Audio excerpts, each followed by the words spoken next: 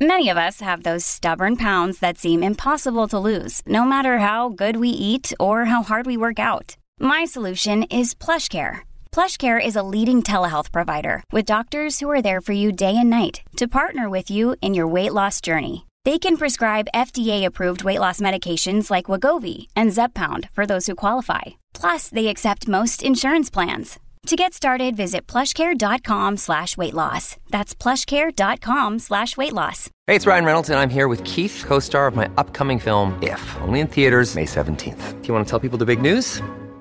All right, I'll do it. Sign up now and you'll get unlimited for $15 a month and 6 months of Paramount Plus Essential Plan on us. MintMobile.com/switch. Upfront payment of $45 equivalent to $15 per month. Unlimited over 40 gigabytes per month. Face lower speeds. Videos at 480p. Active Mint customers by 531.24 get 6 months of Paramount Plus Essential Plan. Auto renews after 6 months. Offer ends May 31st, 2024. Separate Paramount Plus registration required. Terms and conditions apply if rated PG.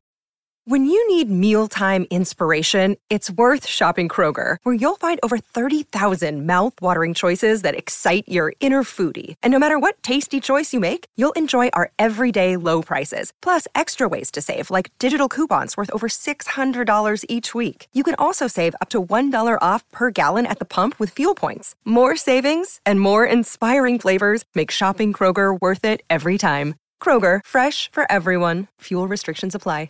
Hey everybody, this is the Sharp Tongue Podcast. I'm your girl, Jessie May. Another week, another dollar. You guys are here to hear me holla. Hope you're feeling good. I'm excited for today's episode. It's going to be very informative.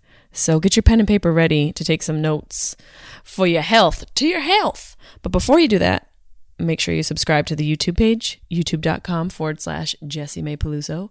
Also, make sure you guys check out my promotion with Bite. If you have some crooked ass teeth, we can help you. We've teamed up and we're going to help you fix those crooked ass Stonehenge teeth of yours very simply and for a fraction of the price, especially compared to all the competitors on the market. Fix those crooked ass teeth. You feel me? Life is way too short to be living with some crooked ass teeth. So fix them. Check the show notes for the link. Use promo code Jessie May. You can get $100 off your aligners. You're welcome for your new smile. I'm using them. I have a crooked ass snaggle tooth like Channing Tatum on my bottom row that I'm going to fix it up and make it look real nice. Real nice. And what else? Cameo is pumping. Book me on Cameo. I did a couple for Mother's Day. Thank you guys so much. Go to Cameo. Hit up anybody, really. You don't have to book me. Book whoever you want. I don't give a shit. I'm fine. I'm secure in who I am. But if you would like me to make you a custom video, you can do it through Cameo. A lot of you guys hit me up like, hey, do you have a minute? You can shoot a FaceTime to my wife. I love all of you. But if I did all of that for everybody, I would have no minutes for myself. So you got to book your bitch if you want your bitch to show up for your bitch or your friend or your boss or your ex-husband or your new boyfriend, whatever it is. Book Cameo. Okay, make it right, make it cute, and come correct. Speaking of coming correct, smooth ass segue. We're going to get right into this episode. Our next guest is Dr. James DiNicolantonio. He is a cardiovascular research scientist and doctor of pharmacy at St. Luke's Mid-America Heart Institute in Kansas City, Missouri, and the author of The Salt Fix and Superfuel. I found him on Instagram because I am constantly searching for information, and that's where I get most of mine, which is probably why I am as ill-informed as I am. But sometimes you find gold like this. He is a well-respected and internationally known scientist and expert on health and nutrition. He also is the associate editor of nutrition in British medical journals, BMJ Open Heart. It's a journal published in partnership with the British Cardiovascular Society. He is the author or co-author of approximately 200 publications in the medical literature, and he is here today for us. Please enjoy my conversation, very educational conversation, with Dr. James DiNicolantonio. Sharp Tongue Podcast. Beep, beep, beep, beep, beep. You're listening to the Sharp Tongue Podcast. I'm your host, Jessie May Peluso. It's a personal look. Well, it's not really a look because it's a podcast. I'm already fucking this up. This is kind of like a verbal comedy diary, a deep look into the crevices of my mind. It's gonna get dirty. You might cry. You'll probably laugh. Hopefully you'll laugh. The whole point is for you to laugh, but you also might cry. I talk about my family. I talk about farts. I talk about love, loss, comedy, how hard it is to make it in this biz. I'm a fucking professional. Each week it's something different. Sometimes I have a guest host. Sometimes it's gonna be a movie companion episode. Sometimes I just ramble about the bullshit I dealt with the week before. You never know what you're gonna get. It's raw, uncut, and funny. It's me. We did it. We're here. We made it happen. I'm on the floor of my sister's guest room, and this guest has already had an extensive intro, so there's no other intro needed. Everybody, please welcome to the podcast, Dr. James DiNicolantonio. How are you, sir? Doing well. Thanks for having me on. Yes, we tried before, and my Wi-Fi was brutal, so I appreciate you being here. I have so many questions for you because I am a nerd. Last time we started off talking about COVID, and that's about as far as we got. And I had asked you your professional opinion on the vaccination. Do we get it? Is it worth it? What are your opinions on that as far as the information is now? Right. And sort of my feeling is it's a personal preference, right? It's like your personal choice, obviously. And I think we have several clinical studies now on these vaccines, and some are different, right? There's mRNA vaccines, and then there's, other types, but essentially, at least the two most common ones in the United States, Moderna and Pfizer, have about a 90% efficacy. And so, there's been millions of doses given, very few severe side effects. So I think for most people, I think the benefit to risk ratio is probably high. So it just, again, personal preference. So, and what we had sort of also discussed was what's the difference between coronavirus and the flu, right? Right. Because that's sort of going to depend on if you get this vaccine or not. So, the flu, typically you get symptoms for a few days and then you're okay. And the difference really here with COVID is that about 13% of people will have symptoms that actually last longer than a month, or essentially what's called long COVID. And so basically 5% of people will have symptoms that last more than 2 months. So this doesn't happen with the flu. You don't have persistent symptoms of, cognitive decline, fatigue, breathing issues. People are losing their jobs from the cognitive impairment from COVID. And, there's inflammation in the lung, and not only in the lungs, but also the heart. When they look at people who were actually symptomatic, actually looking at MRI scans of the heart, anywhere from 20 to up to 75% of people can still have persistent inflammation in the heart. So that's the difference. And so while the mortality rate doesn't seem to be very high, right? So 99.8% of people essentially live from this. We're seeing that, 13% of people could potentially have long symptoms from it. And, I've heard people talk about the effects of like comorbidity in right. conjunction with the outcome of how effective the vaccination is, and also how much you get as far as like symptoms and pass away. And is what do the comorbidities have to do with what happens on the other side of COVID? That's such a great question. I'm glad you asked this one too, because this is actually something that we cover in the Immunity Fix and in the Mineral Fix, essentially. Which are two of his books. He's got Superfuel, the Immunity Fix, the Salt Fix, and Longevity Solution? Yep. Yes. Right. So like the key, what you were just kind of referring to is yes, not everybody, essentially there are risk factors that will potentially increase your risk of not only having a poor outcome, but potentially dying from COVID. And one of the worst risk factors is having low levels of vitamin D, as in dog. So vitamin D deficiency, there's 1 billion people globally that are D deficient, and half the global population is vitamin D insufficient.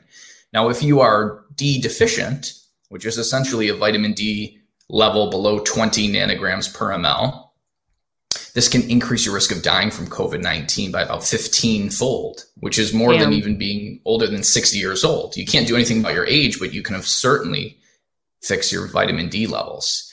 So that's the key that isn't really being talked about in the news or the media, is that there's these risk factors that dramatically increase your risk of having a poor COVID outcome, like D deficiency or selenium or zinc deficiency, which increases your risk of dying from COVID by anywhere from 3 to 5-fold. Which you talk a lot about. You talk a lot about selenium and zinc on your Instagram and in your profession. What is, okay, well, first question I have is, I'm somebody who, I consider myself relatively healthy. I live in sunny California. I had all my blood work done recently with one of my doctors, and he said I was vitamin D deficient. So is the sun not enough? That's a good point. The sun may not be enough if you're not exposing enough parts of your body, or if you're using sunblock, which most people are. You need to actually have like maybe 10 minutes of non-sunblocked skin get the actual UV to produce the vitamin D directly into your butthole, which is what people are doing. Right. Yeah. Some people are getting crazy and doing full body exposures. That's how I like to get my vitamin D, Doc, is I do full moon it, aim it towards the sun. That's how we did it in evolutionary times, right? Yeah. Full spin, full on. I was shocked to get that result. He's like, you're vitamin D deficient. I was like, what? I was like, first of all, I've been single for a while, so I get that vitamin D has been a little deficient, but the real vitamin D, I was surprised. So would it behoove me to supplement a supplement within my regimen? Is that what, maybe I'm just not getting enough sun? Well, yeah, it's both the combination of, it's very difficult for most people to get vitamin D from the diet because such little food actually contains good amounts of it. Certain fish like salmon actually has fairly decent amounts of vitamin D, but really not enough to get people to optimal levels. So we think that an optimal level is somewhere between really 50 and 60 nanograms per ml. Whereas most people are probably sitting at around 25. So they have a lot to go to hit optimal levels. That's the one thing, like, it is on ourselves to educate ourselves, but there's so much information out there. And I've honestly gotten better results from talking to people like yourselves, who I find on Instagram. So it's a one benefit of social media, having access to medical professionals like yourself. But there's so much to sift through. Like, what, in your opinion, when it comes to supplements like selenium and zinc and vitamin D, besides getting it from nutrition, how do you know a good supplement? How do you choose out of the thousands of options which one to go with? It's overwhelming. It's like option paralysis. I'm like, I'm just going to drink wine and have tequila tonight because I can't deal with the decision process. Right. And for the regular consumer, the struggle is real because there's so many different companies out there, and where do you even start? Where do you even begin? Yeah. And there are certain labelings that you should look for, like USP, which is United States Pharmacopoeia. So if something is USP, that's a higher quality supplement. Okay. It meets certain regulatory standards. So there's certain fish oils or vitamin D supplements that are USP. They actually meet that certification. There's also something called NSF certified, which is like your next step up. And that step, if your supplements are from a facility that is NSF certified, that is great. And if the specific actual supplement itself is also NS certified, that's even a step higher. Now, you don't have to have necessarily all of those top tier certifications, but that's something to look for. The other thing I try to look for is, what is the best supplement that is as close to nature as possible? So when I supplement, right? Yeah. Because you can get selenium as just as synthetic, a mineral, right? Right. Yeah, exactly. Or vitamin C, just as a synthetic vitamin C. But I try to always source things from food. So I get my vitamin C through something called camu powder, which is just like this Brazilian Amazonian fruit that they basically take and make it into a whole fruit powder. So that you buy from a witch doctor on the back of a unicorn. Right. That's what most people do. It's called camu. It's a fruit. Okay. And they just turn it into a whole fruit powder. So instead of like just taking synthetic vitamin C, I'm essentially taking a whole fruit powder. That to me, like, I'm not a doctor, you're the doctor. I would think your body's mineral absorption and your absorption capability would be more effective with a actual organic material as opposed to something synthetic. Is there anything to that, like, as far as the absorption?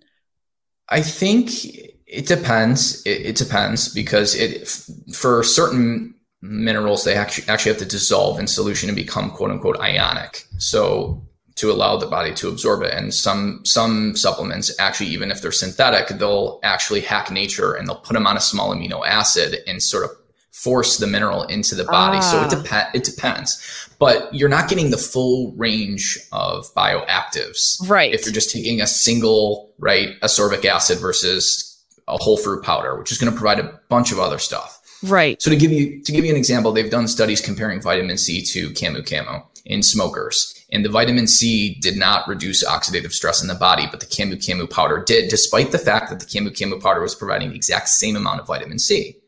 So that goes to show you always want to get as close to nature as possible when you're trying to source this up.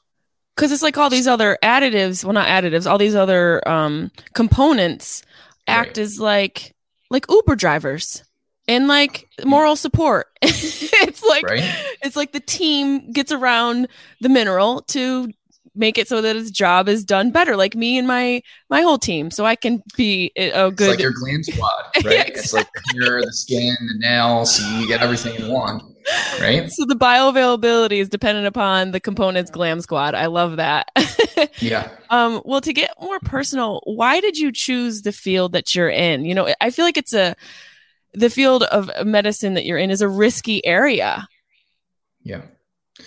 Well, actually, I mean, I wanted to be a lawyer at first, and I got into more medicine, cardiovascular research, because my mom and dad really wanted me to do something in that field. And luckily, I didn't really know what I wanted to do at like 17 anyway. So I'm glad they sort of steered me into health. Why would they steer you? Are they also medical professionals, or do they just want some free care? Because I'm here for that. Yeah. My mom is My mom is a medical professional, and I think, just from a moral perspective, she wanted me to pursue health rather than law. Not that you can't be a morally great lawyer, but she didn't. I guess law is a little bit more focused on money versus health is obviously focused on health. So she just wanted me to end up being, I don't know, going down that field. And I'm glad I did. You could have been the male Aaron Brockovich, you know. There are areas of the law where you could, end up helping people in some way. But yeah, I guess, Very true. Very true. Cardiology, I feel like it's such a tough area of medicine because the number one cause of death in our society has to do with the heart. And so there's a lot of responsibility on your end to uphold your education and to make sure that you're not staying stagnant in information, which, as a person who is a patient, I've come across that so often. Doctors just sometimes, like any career or business, they get complacent and they're not really looking to push the envelope as far as like, well, let me think outside of the box and bring some solutions to what you might be experiencing as my patient. So I guess my question is, how do you stay, first of all, passionate about what you're doing? And second of all, how do you keep yourself informed up to the minute of what's changing in your industry? So, I mean, all my learning really has come from myself. Like after I graduated with my doctorate from the University of Buffalo, really that was just to learn about, this disease and this pathophysiology and these medications. Okay, that's great. But really my in-depth knowledge of nutrition, exercise, sleep, all these things has come after graduating. They don't really teach you a whole lot about nutrition. Why is that? That's one of the most frustrating. I didn't mean to cut you off, because from a personal standpoint, my mother had heart issues and she's since passed, but she went to a heart doctor, a cardiologist, who didn't question her nutrition. And to me, that's one of the things that attracted me to your work and what you do. That's the first thing you're talking about. You're covering the baseline of sleep, nutrition, exercise, sun. Like, why don't doctors, and I hate to generalize, but why is that not the first thought or question? I think it's almost sort of suppressed in medical school and in pharmacy school and all these other medical programs. It's just not given. The classes aren't given. And there's definite reasons why, because pharma, puts a lot of their money towards education, and you get your CE credits through these drug companies promoting their drug. So that's so shady, Doc. Isn't it? Shady. It's terrible. It's so terrible. And that's really where the passion comes from, is sort of to fight against that, because these, it's not just the pharmaceutical industry, it's also the food industry that are paying certain scientists to promote a certain agenda. Most people only know what they know through media or through what their doctor says. So if both are kind of being controlled by big food and pharma, then most of them are getting biased information. Yeah. And now we're starting to evolve. One of the greatest things about living in California is everyone is so health conscious, and people talk shit about Californians and their health obsessions, but they are constantly evolving and learning what the new thing is to keep yourself healthy and youthful and all of these things. That's the one huge benefit, is having the access to that. But so many people don't. Like my parents, and I'm sure your parents, they come from a generation where it was like white bread, meat, cheese. Not that those things are terrible, but so much of it was mass produced. And, like in order to get things mass produced, you have to start to alter the original product. And that's where it gets really shifty. But as far as like your area of medicine and expertise, and cardiovascular disease being such a huge killer and something that affects so many people in this country, what do you think is the most common issue that people have when it comes to the heart? What is the number one issue that people come with?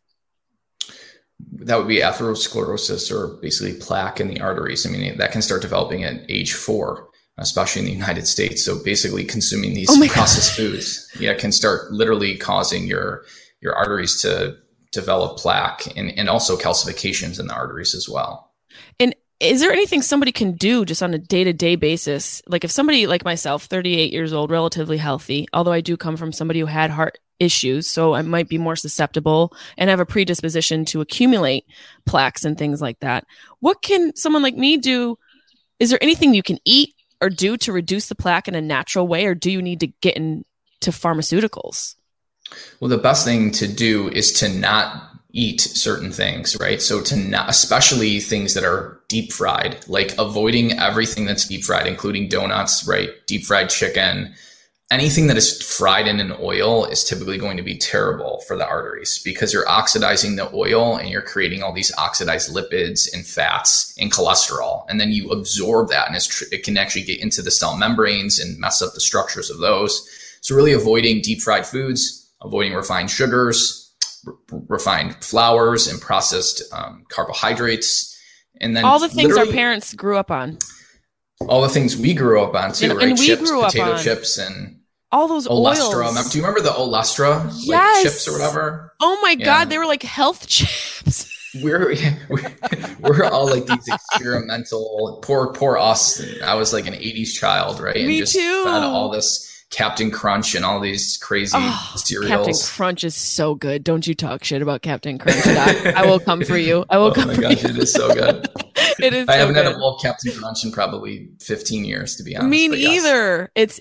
The hard thing also is that these foods, so much of our diet, I would assume yours from the 80s, was built on sugar. And, I wish we had enough time to get into each one of your books. You guys should check them out. Superfuel, first of all, talks about the good and bad oils, which is something that I started to look into, because I'm wondering, like, all these oils that are coming out as healthy alternative oils, like sunflower oil and palm oil and, just all these different types of oils. What are the ones that are good? Which ones can you have raw? And which ones also take into factor when you start to heat these up? That changes everything. Right. So exactly. What would you say is the number one oil to avoid? I'm going in the grocery store. I see a bag of chips. What is the oil to avoid at all costs? Oh, canola oil for sure. Sunflower, safflower, soybean oil. It sounds so healthy. Right. These vegetable oils are literally the worst because they are filled with these double bonds that are very easily oxidized when you cook. And to actually get, I mean, if you think about it, right, a soybean or a cottonseed, like to get oil out of that, or a sunflower seed, you have to use tremendous pressure, heat, hexane, which are these chemical solvents, even to get the oil out of wherever it's coming from. It's typically a seed. And so it's basically oxidized before you even start cooking with it. So those healthy oils that are promoted, like corn oil that help lower cholesterol, are literally the worst oils to consume because they oxidize the cholesterol in your own body. And this is also what's leading to plaque buildup. 100%. It's probably the worst thing that we're consuming is oxidized omega-6 seed oils, which are typically what is used to deep fry these foods as well. And, I've started to get to the point where I'm really considering asking what type of oil things are being cooked in. Is that a crazy request when I go out to eat? Does that make me a crazy person? They're gonna think you're crazy, but no, that is absolutely not a crazy request. But there's really almost no point in asking because 99% of the time restaurants are going to use those omega-6 seed oils because they're so cheap. They're not going to tell you, oh yes, we cook in extra virgin olive oil, and by the way, it's organic. No one's cooking in that type of oil. I would rather, honestly, I'm envisioning myself requesting a specific oil and then them going back to the chef and him spitting in my food. I would take the spit over the oil that they're using. I mean, that's hysterical. Another question I have is with these oils. Now you have the oxidation. Oxidation, right? Yeah. Mm-hmm. So you have that factor. Now, does that cause inflammation in the body? Just having that type of food, chemical in your body would cause inflammation? It does. Through my self-education, because my father also, who's passed away, had Alzheimer's disease. So I was very much interested in learning about inflammation and its effect on the body because of the nature of dementia and a lot of people in the industry attributing it to inflammation. Also in Superfuel, you talk about the anti-inflammatory foods. What are some of the best foods people can eat? Because again, one thing that you've said that I think I might have messaged you about, people talk about how expensive it is to eat healthy and how some of these anti-inflammatory foods might be expensive, but what's more expensive, a bag of organic kale or a hospital bill that you've accumulated over years because you haven't eaten well? So I guess the question is, what are the foods that people should be eating as far as anti-inflammatory is considered? So if you're talking about like something that actually can suppress inflammation like acutely, that you're going to potentially notice some benefits. So things like ginger, things like extra virgin olive oil, because of the polyphenols are very anti-inflammatory. Turmeric, which is, a lot of Indian foods and cuisines cook with turmeric. That is very anti-inflammatory. Garlic is anti-inflammatory. And then black seeds. Some people will grind black seeds and put it into like plant protein yogurts and things like that. Black seeds are very anti-inflammatory. And then if you're talking about like foods that are just healthy in general, I think like pastured meat, especially some liver, which has nutrients that we typically don't get in the diet, like folate, vitamin A, and copper, which so many women are also deficient in, because nobody really consumes organ meats, and it's actually extremely important. What's really wild is that carnivores will typically go right for the liver. Like killer whales, they'll kill great whites and they will only eat the liver and then they'll go on. And lions too, typically they'll consume the intestines and liver right away because it's so nutrient dense. And we're actually throwing the most nutrient dense parts of the animal out and just typically consuming muscle meat. So I typically consume these blended meats. They're like 75% muscle meat and 25% liver and heart. You can get them through certain farmers will actually just ship them right to you. I was just going to say, what slaughterhouse are you going to? Because that sounds like a really specific order. Right. I love a blended liver shoulder deal. Yeah, it's like a Starbucks order. Give me the liver, heart, 12.5% of each. But no, it comes as a blend. It's in a package, just like 1 pound of grounded meat within some of just a little bit, 25% is those organs. And it's super important for those nutrients that so many of us are lacking in. What's interesting is animal foods, the nutrients are typically much more bioavailable compared to plant foods. Not to say that I don't eat plant foods. I do. I particularly eat things like spinach and Ezekiel bread. I love Ezekiel bread because it's basically just sprouted whole organic grains. But animal foods, the nutrients are much more bioavailable. So to give you an example, spinach, the bioavailability of iron in spinach is only 2%, but in animal foods, like let's say muscle meat, it's 20%.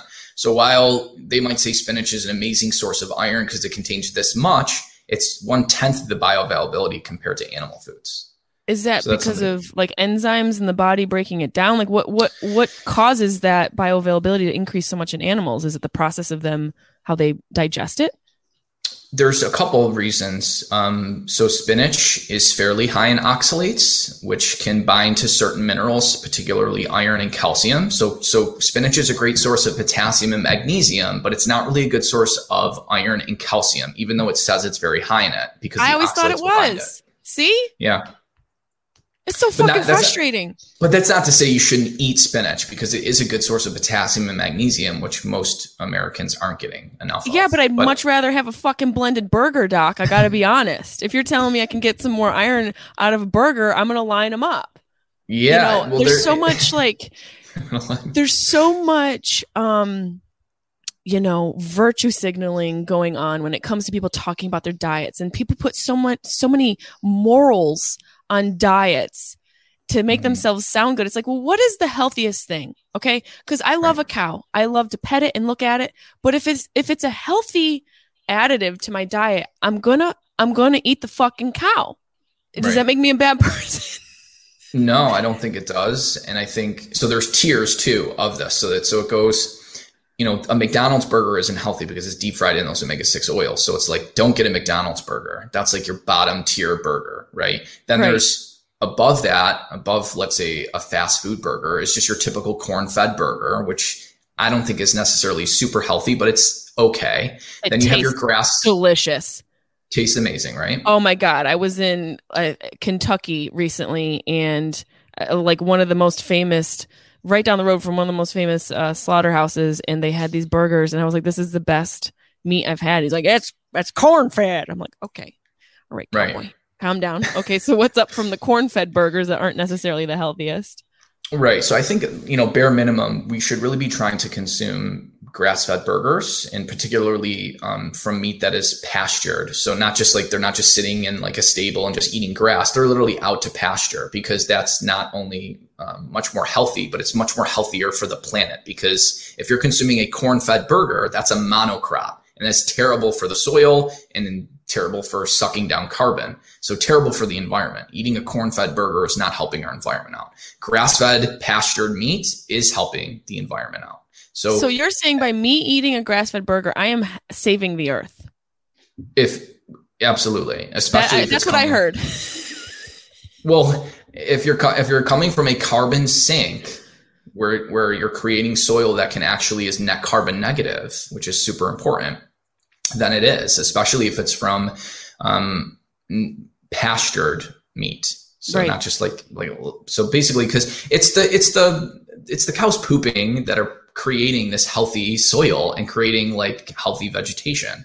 And so without the animals, you're not going to have healthy soil. So it is an important part of the environment. I feel like we're so far gone, and we're so fucked with the way we've done everything. Like, as amazing as the Industrial Revolution was, it just, maybe it's man's ego that got mixed up with all of that just made us mass produce for a profit. And we just got too far along down the road and didn't really look down the road to see where we were even fucking heading. And here we are. Mm-hmm.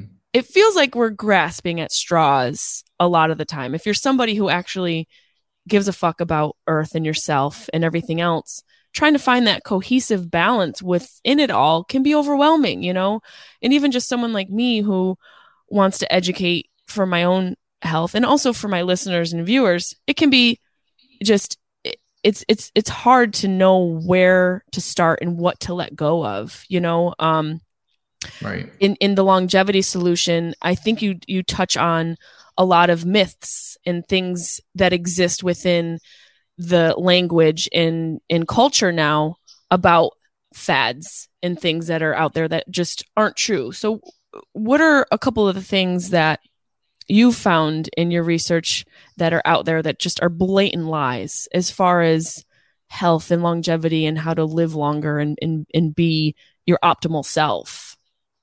Well, the biggest lie, and I tackled that in my first book, is that cutting your intake of salt is going to prolong your life. It's actually the opposite. Low salt diets have been shown to increase the risk of dying, increase cardiovascular disease in particular. Low salt diets are much worse than consuming a high amount of salt. And That's when I say low crazy. salt, yeah, right. It's the complete opposite of what these dietary guidelines and health agencies are telling you. Because if you even look at the recommendations, it's based on a level of evidence. You always look at the level of evidence that this recommendation is even coming from. And a low salt diet is always evidence level C, expert opinion. I just go to the source. I typically just go to the clinical studies, the randomized control trials, and the meta-analyses, which gather all the studies, and see what actually happens. If you actually do that, it's the opposite. Normal amounts of salt are associated with the best longevity and the lowest risk of cardiovascular disease, which is essentially like 1.5 teaspoons of salt per day is what I'm referring to as a normal amount of salt. Whereas health agencies are telling you to consume less than 1 teaspoon and sometimes even less than 1/2 of a teaspoon of salt per day. And does this go back to what you were saying before about how, these food manufacturers and these, like, I would imagine there's some salt lobbyists, them wanting to work together? Are these food manufacturers funding these salt trials to sort of validate them saying, no, hey, this is the amount of salt you should have? That's a good question. I don't fucking trust anyone, Doc. Yeah. No, you have to look at who's funding the study. And you have to look at who's funding the study, because if it's coming from Captain Crunch and they're like, yeah, you should have more sugar in your diet, of course. Right. Of course. I feel like that's what's been going on in our society. Yeah, it has been, but for the other white crystal, sugar. So sugar used salt as basically the scapegoat. They said, okay, well, we don't want our white crystal to be demonized, so we got to demonize something. Let's demonize the other white crystal, salt, which is an essential mineral. And really that is where it stems from, is sugar shifting blame to salt as the white crystal that increases blood pressure and all these other things. That shady bitch. And if we want to talk about something in the world, in our society, that is the demon, it is sugar. It causes so many health issues. Yeah. And how does sugar affect the heart?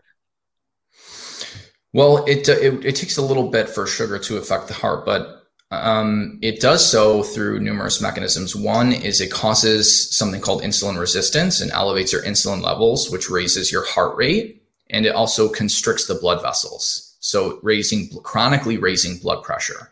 And it also causes diabetes, which obviously is going to be terrible for the heart because of the chronically elevated levels of blood sugar in the body. Right. So really that through that mechanism of increasing blood sugar levels and creating something called advanced glycation end products, it literally glycates your proteins. It basically just, the sugars can form these glycation products and mess up the proteins in your body. So that's kind of how overconsuming refined sugar leads to heart disease. It's just, I think back to how we were raised in the 80s.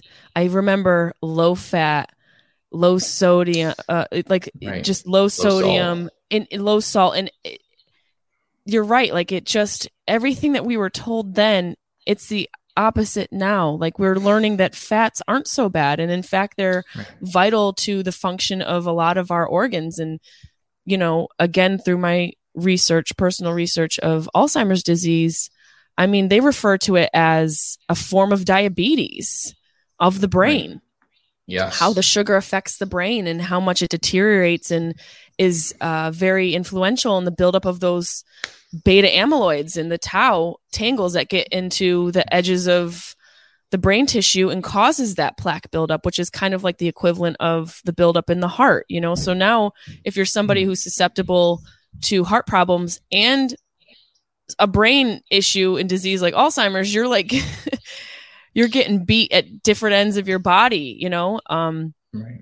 So when it comes to salt and, the salt fix, you talking about sugar is the devil. What are some other myths about salt that you have worked on reversing in as far as like the salt fix is considered? What is like one of the main takeaways from that particular book?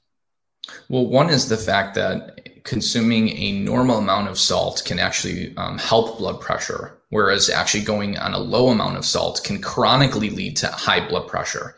Not from the acute standpoint. You may have a fall in blood pressure acutely because it's depleting your blood volume, which I can deplete your blood volume and lower your blood pressure as being healthy by telling you to not even drink water, but that's not healthy. So that essentially low salt diets just dehydrate you. And that's why they may reduce blood pressure in the acute setting. But then in the chronic setting, there's causing all this damage to lead to chronic elevations in blood pressure. So that's probably the biggest myth, is that a low salt diet is good for your blood pressure. If somebody, has heart problems, say I'm like me, 38, and everything's clogged and I'm eating relatively healthy, what would you say, like if you were to see me or if I had to come in and be like, hey, I'm having all these issues, what's one of the first things you tell me to change? Well, so that's a loaded question, but it is. I would say if you're eating healthy, I would say, well, are you really eating healthy? Like, what are That's you a good actually question. Most people think they're eating healthy, but they're probably not, right? They're eating out 3 times a week and they're not even realizing that these foods are just cooked in all these harmful oils, or they have added sugar to it. So it really starts from cooking at home. And viewing food is not something that should be that pleasurable. I mean, of course we want our food to taste good, but it's for us to live. It's not for us to have this amazing flavor every single second of the day. That's not, and if you can slowly change your thought process on what food actually is for survival and not for pleasure, then you can start cooking more at home and not constantly seek out these amazing tasting meals from restaurants. It is difficult. That's definitely, we are a pleasure seeking society, and obviously we're so influenced by marketing and capitalism and everything looking so delicious and us wanting to have an experience. We've really been sort of groomed to want a certain experience when it comes to dining. And that's not to say, you can't indulge a little, but then again, I reference a doctor who I have had on the podcast, Dr. Daniel Amen, who I asked him, I was like, how do you indulge? Because he eats so healthy. His indulgence is a blueberry, like blueberries. Right. And my listeners are going to be like, fuck you, I want some mac and cheese. Right. Is there a healthy medium, or do you have to expect, if you're going to eat mac and cheese, that you're going to have effects of mac and cheese? Mm-hmm. I think it depends on your baseline and how active you are. So if you're someone who's training and has good physique, good muscle, and you're lifting weights, you're in great shape, you can probably have a couple pancakes every now and then. And it's not going to affect you. Whereas someone who's already overweight and obese, they might need to stick to the blueberry as their indulgence. It really does involve and require us to break habits. It goes beyond eating healthy, and this goes into an ancestral habitual loop that people are in that they have to learn how to break. It's literally it's an addiction. It's you have to retrain your brain to, like you say, eat for health and survival, not just for pleasure, because those two things they typically don't go together. They don't. They really don't. And that's the hardest part. But then again, I think about the blue zones in the country and people who have lived over 100 years old in places like Sardinia, where they're eating pasta and drinking wine and having desserts. So how do they do it? How does a place like Sardinia, Italy, how do they live to be 100 and relatively healthy if they're eating these foods that we as Americans are also consuming, but are having adverse effects on our lifestyle and in our body? Right. I would say first, typically the American diet is 60% processed foods, things like Captain Crunches and donuts that Sardinians aren't consuming. Right. So our diet is completely different than, let's say, Sardinia. But secondly, their pasta, even the flour, is manufactured and processed differently. So ours is ran through a steel roller mill, though theirs is typically stone ground. So it's much less refined and much more coarse and causes a much less spike in blood sugar and insulin levels. So even their flour is different. The processing is all less compared to what we consume. Their portion size is also smaller. They're not consuming these gigantic bowls of pasta with like tons of cheese and all this other things in it. It's a much smaller portion. And then they do consume wine with, typically though it's with a meal, it's not usually like 3 or 4 PM. Yeah, exactly. Screwdrivers, PM, right? Like, so it's more like 2 or 3 small ounces of wine, like a little like wine glass with dinner. And so red wine, right, especially if it's not a high sugar red wine, is completely different, right, than like a screwdriver or something like that. What is now, listen, I enjoy wine. I have been a red wine drinker for a while, and I don't overconsume. I used to in my 20s, but now it's not cute to wake up and have like mascara down my chin and a fake eyelash underneath my jaw, and I have to like go and face the world. So I've learned to, not overindulge. But you just said a low sugar wine. What are low sugar wines? Like I just assumed all of them were the same. All wines created equal. Oh my gosh. Christ turned it from water to blood to wine. What was it? Yeah, there's bloody wine somewhere with Jesus Christ. Water to wine. Yeah. Yes, indeed. If you're Catholic, yeah, or Christian. Blood of Christ is a glass of wine. So which one of them doesn't have as much sugar? Well, the thing is most of the wines in the United States, they put in added sugar so it tastes good. So if it's sweet, it's going to have typically added sugar. And so you just look at the carbohydrate content typically. I didn't know that. I feel like I'm a pretty well-informed person. I didn't fucking know that. How could I not? Yeah. They add sugar to the wine? These fucking assholes. Well, so most healthy wines don't even really taste that good. Like you're going to notice the difference now. If you actually go to like a low or no sugar wine, it's going to be very dry. Pinot Noir, Merlot. I don't, because wine is a slippery slope. So like if you can handle it. Statement has never been said on this podcast. Because so many people will start being like, well, if one's good, two's going to be even better. And all of a sudden their one glass of wine is this big, right? It's like they're drinking a whole bottle. I'm feeling judged. I'm feeling triggered and judged right now. No judgment. No judgment. What I do at breakfast is my business, Doc. Yeah. What you do with whatever is totally your own business. But for a lot of people, it is this slippery slope, and it's very habituating, just like sugar. So I think for me, I just don't need it. I can get health benefits from other things. That's not going to potentially cause me to become addicted to something. So just for argument's sake, just for our listeners who are out there who aren't ready to make the full jump to like biting, eating liver and drinking water and being like the full straight narrow path of health. If they were to consume an alcohol, which is the healthiest alcohol for your heart? And there may not be a right answer, but can we get close? Which liquor is the best for your heart? Yeah, well, it wouldn't be the spirits, right? It wouldn't be vodka. It wouldn't be whiskey. That's not going to be the best for the heart. Tequila? Right? No, sorry. I mean, I do love tequila. I'm sorry, we have to go. We don't have any more time. It would probably be a no sugar red wine in a small amount with a meal, because the polyphenols in the skin of the grapes contain those polyphenols, resveratrol, these what are called pterostilbenes, and all these other beneficial compounds are in the skin of the grape. And red wine gets that skin. White wine does not. So you don't need a whole lot to get these benefits. But then women need to be a little careful. Go easy. We do have to be careful. You have to be careful because the Breast Cancer Association, as you get to even a little bit moderate drinking, does increase the risk of breast cancer. So you do have to be careful. Oh, God. It's like you can't do anything, right? Sometimes health is fun, but sometimes it's really fucking rude. Sometimes health is just rude. Health is such a bitch.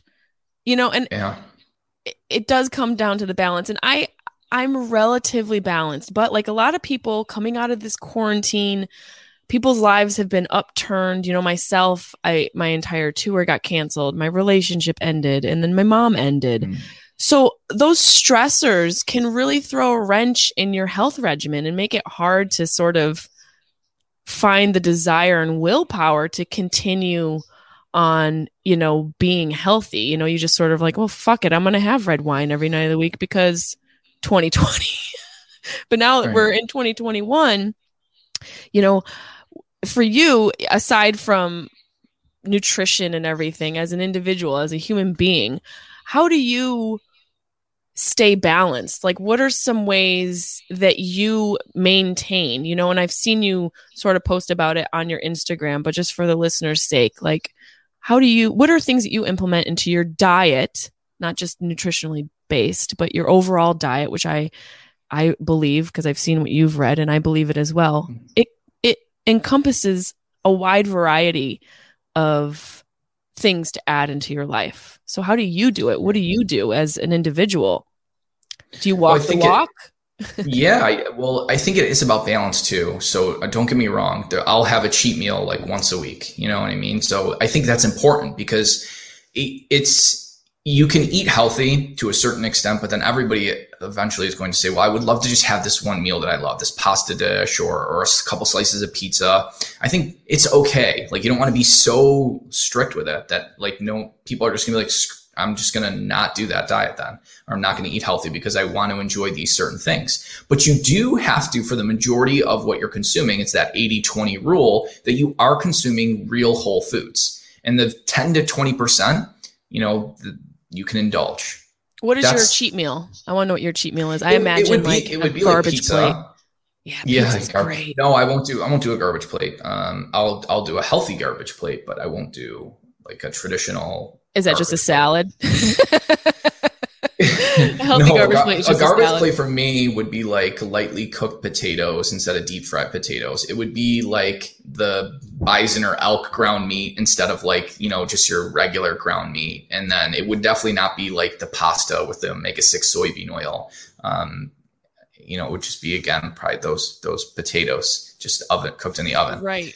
That's like my healthy garbage plate. You can kind of go meet in the middle where you don't have to consume something that's absolutely terrible for you, but meet yourself in the middle. So it still feels like a cheat meal. But like a big cheat meal for me will be like a couple slices of pizza.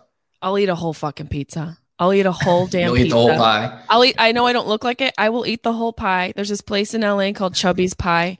I don't know what they do to the dough, but the dough reminds me of dough from Italy. And it is just the greatest. And the other thing, to the Italy point, their food is so light. You know what I mean? Like their pizza and their pastas, you're right. Like the flour is just so different that even the pizza there doesn't feel like junk food, you know?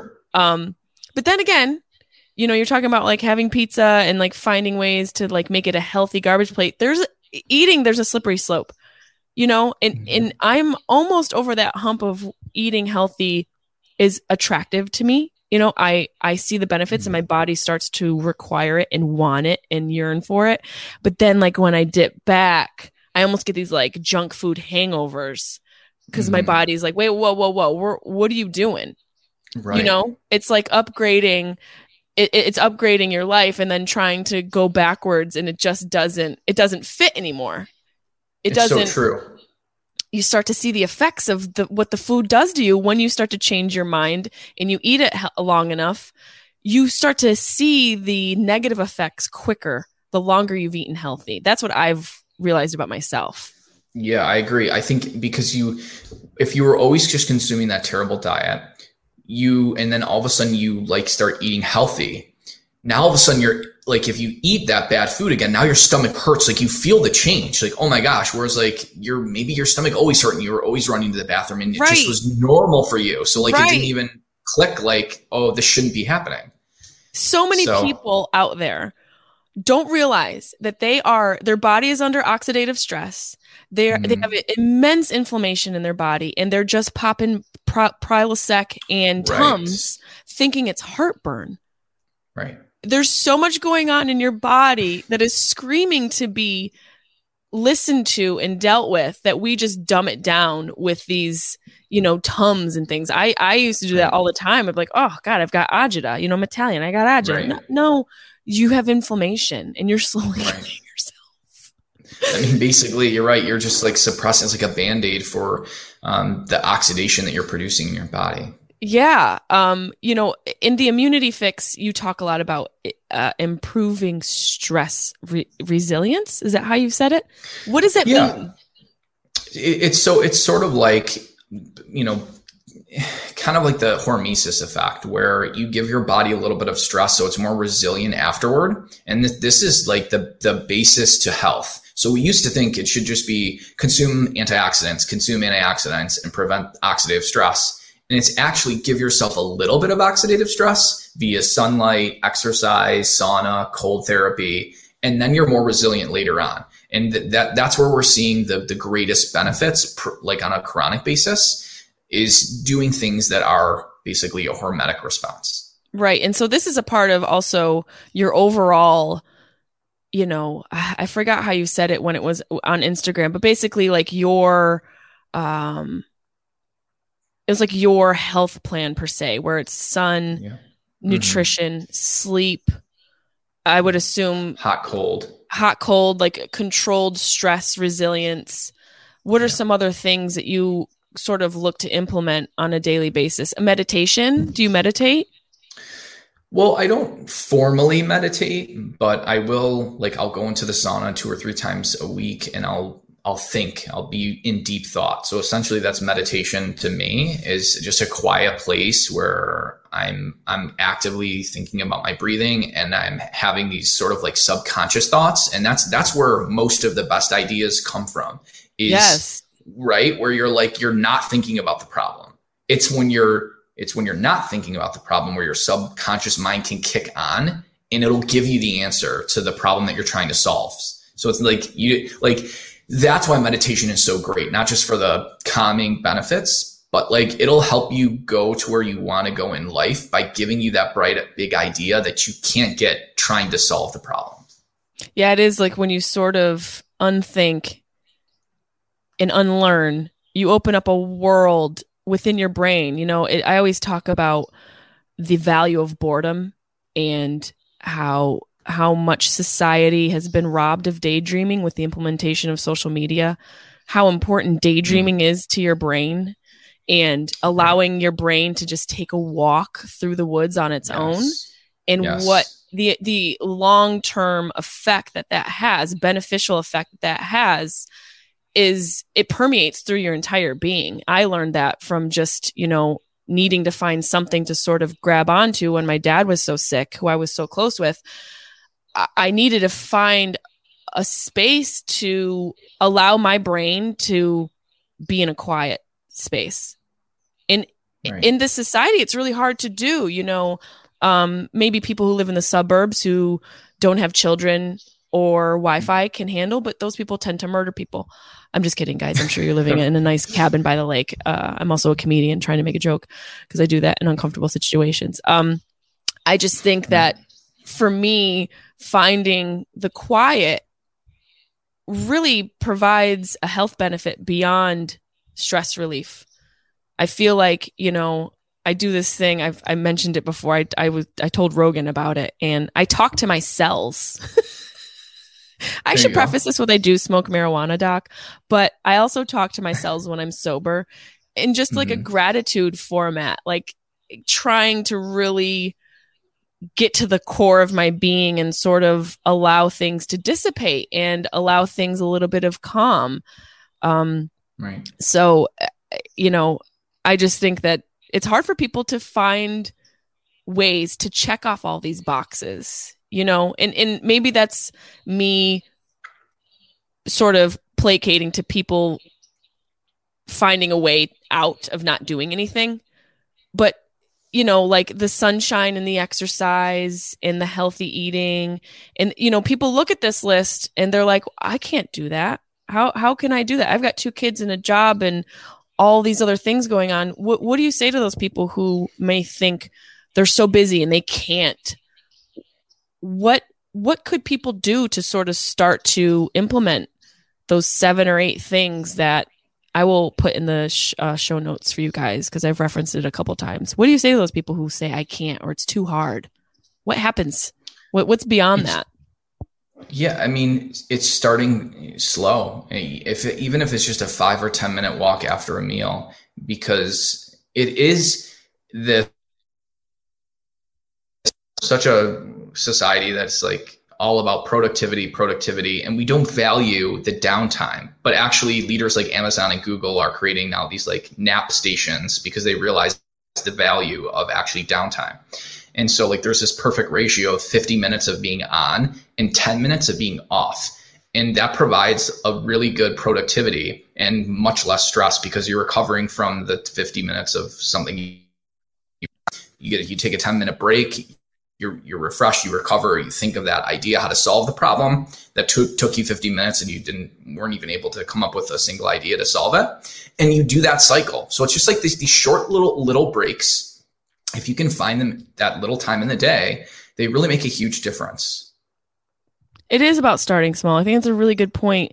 I think people overwhelm themselves with needing to accomplish a huge chunk of it. Like you say, we are in this like productive society where we value producing, and we don't realize that you can produce so much more by finding space to do fucking nothing.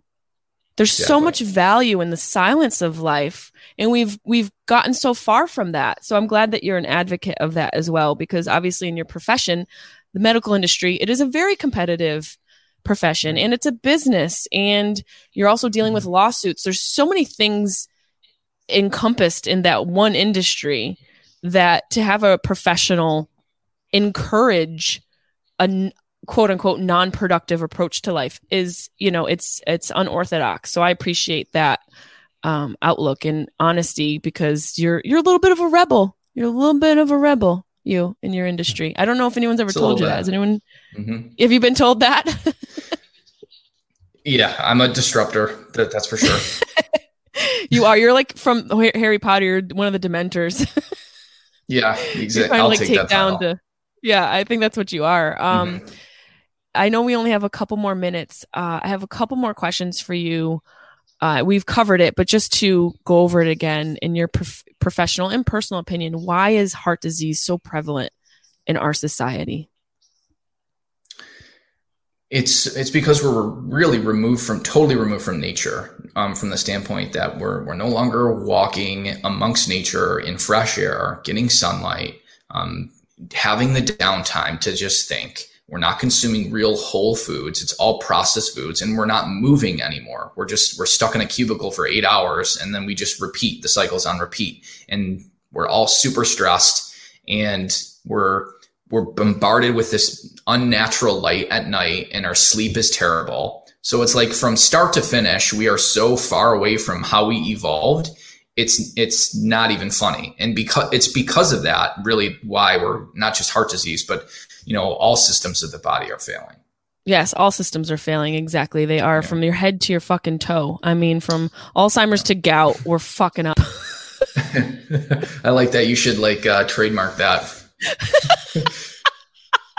Well, you can see on my screen, I'm a fake doctor. People always talk about me being a fake doctor. I like that. And, because I like to educate, and I like to, share my experiences. And I'm just a doctor based off of what I've experienced and how many times I've been humbled by life, that, I share what I know. So on Mondays we do this. I have a couple questions from my fans. Would you be cool answering some? Yeah, sure. I told them you were going to be on the podcast. This is a good question. Tatum Temple, what is the one thing you wish you had never learned in medical school? It's an interesting question. I feel like he was trying to form it in a different way, but maybe like one thing that you didn't find useful. I don't think it's as good of a question as I thought it was when I read it. One thing that I learned that wasn't useful. Yeah, maybe one thing that you challenged in medical school. Tatum might have been on the pipe. Probably that we should be starting off with treating people with medications and not trying to find the root cause. You're really not taught typically about treating these root causes. It's like, just give this pill for this acid reflux, so to speak. So that's probably the least useful thing, is to just give a pill and a Band-Aid to fix something and not treat the root cause. It's so fucking frustrating. And when I think about it, it makes me so irate because of everything that my mom went through. Let's see. These people ask questions that I will refrain from asking you because I know that they're just trying to be cute. Tina Heavens 91, is liquid chlorophyll safe to add into your routine, and how often, if so? Oh, that's a good question. So, I mean, chlorophyll does come from things like spinach, things like dark greens. Chlorophyll, that compound actually contains magnesium. So some people will take like pure chlorophyll. I think it's always best to just try to source it through diet. So for me, I get my chlorophyll through spinach. And what does chlorophyll do? Is it the thing that sort of, I mean, my mind is thinking of like removing toxins, but I don't know if that's like some witchcraft. Well, I think how we think it works is that it may help reduce UV damage in the skin. It may help us actually utilize the sun better, sort of like a plant. Wow. Like actually help us produce more ATP. Not exactly like a plant, obviously not like photosynthesis. Right. But our bodies may actually utilize chlorophyll in the sun. Our skin's almost like a battery to help us produce ATP and energy. So, and then also it's providing the magnesium, which is super important for like over 600 functions in the body. Yeah, magnesium is one of those ones that people should be popping, right? Yeah, that most people are deficient in, yeah. Okay. Let's see. This is Jenna Marie 317. My 32-year-old sister has really bad psoriasis. Do you get this all the time where you're a doctor, people just assume you know everything about everything? Right. Hey doc, I got this rash right near my left nipple. Yeah. Can you look at it? Jenna Marie says, my 32-year-old sister has really bad psoriasis. Any recommendations I could give her to help? There's been a ton of like case reports that doing elimination diets may help with psoriasis, right? So I can't give advice or recommendations, but a lot of foods are inflammatory. So a lot of people will just sort of they'll start with like just consuming meat or organ meats because you're eliminating all of these potential, phthalates and oxalates and lectins and all these things that could potentially be triggering psoriasis. So starting with an elimination diet and just starting with a basic, just like meat diet, essentially, or carnivore diet may help. And then slowly adding back certain things like avocados or fruit, like berries, things like that. That's a really good way to sort of, figure out what's going on in your body. It's hard to do, right, but the elimination diet has been useful for me in certain areas. Last question here. Molly D, does smoking marijuana protect you from getting COVID? No, I don't think we have any studies that would say that smoking marijuana would prevent us from getting COVID. That was really a question for me. Well, there's no Molly D. That was really my question. Well, I appreciate your time so much. You guys, he has 4 books: The Salt Fix, Super Fuel, The Longevity Solution, and The Immunity Fix. Is it... The immunity fix is the most mineral effects too. In the mineral effects, yes. Yeah, that's the most recent one. Yeah. Where can my listeners find you, see you, absorb information? YouTube is at Dr. James Dinick. So that's Dr. James Dinic, and as well as Twitter, and then Dr. James Dinick Lantonio Facebook, and drjamesdinick.com is my website. Amazing. And I guess one last thought that I have sort of asked people kind of through quarantine, what are just a couple ways that maybe you have and people can thrive in life? Maybe some budget ways that aren't so expensive. Oh yeah, sure. Well, I was going to say get sunlight in the morning because it's just it sets your day. It's so great. I've noticed if I don't get like 15 minutes of sunlight right in the morning, like I don't function well. So like to start your circadian rhythm and get that clock going, I think sunlight in the morning. And then, things to sort of, so you're not spending so much money on all these health foods is you can buy like healthy meat, but just get ground meats. You don't have to buy T-bone steaks and fillets and all these things because it's going to be 2 to 3 times as expensive. So if you can source healthy meats or, as long as if it's ground meat, great. Like that's going to be 2 to 3 times less expensive as like a steak or something like that. Yeah, so and you can freeze it. A lot of money. Yeah, you can freeze it. Yeah, and have cheeseburgers without feeling guilty. I mean, maybe not necessarily cheese, but I'm gonna have to put cheese on it, Doc. Okay.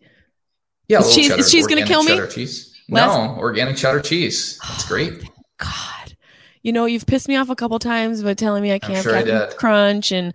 You know, wine's a son of a bitch. No more Olestra chips. No more fucking Olestra chips. That's so funny. I haven't heard that since I was a kid.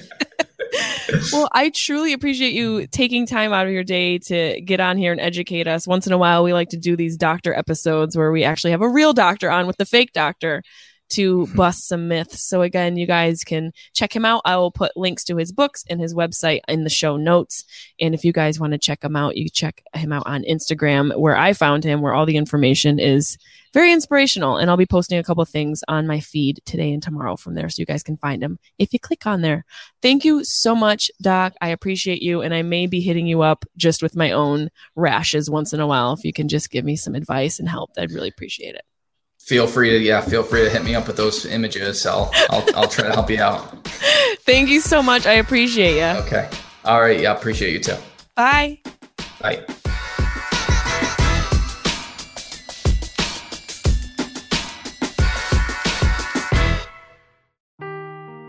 Seeking the truth never gets old. Introducing June's Journey, the free-to-play mobile game that will immerse you in a thrilling murder mystery. Join June Parker as she uncovers hidden objects and clues to solve her sister's death in a beautifully illustrated world set in the Roaring '20s. With new chapters added every week, the excitement never ends. Download June's Journey now on your Android or iOS device, or play on PC through Facebook Games.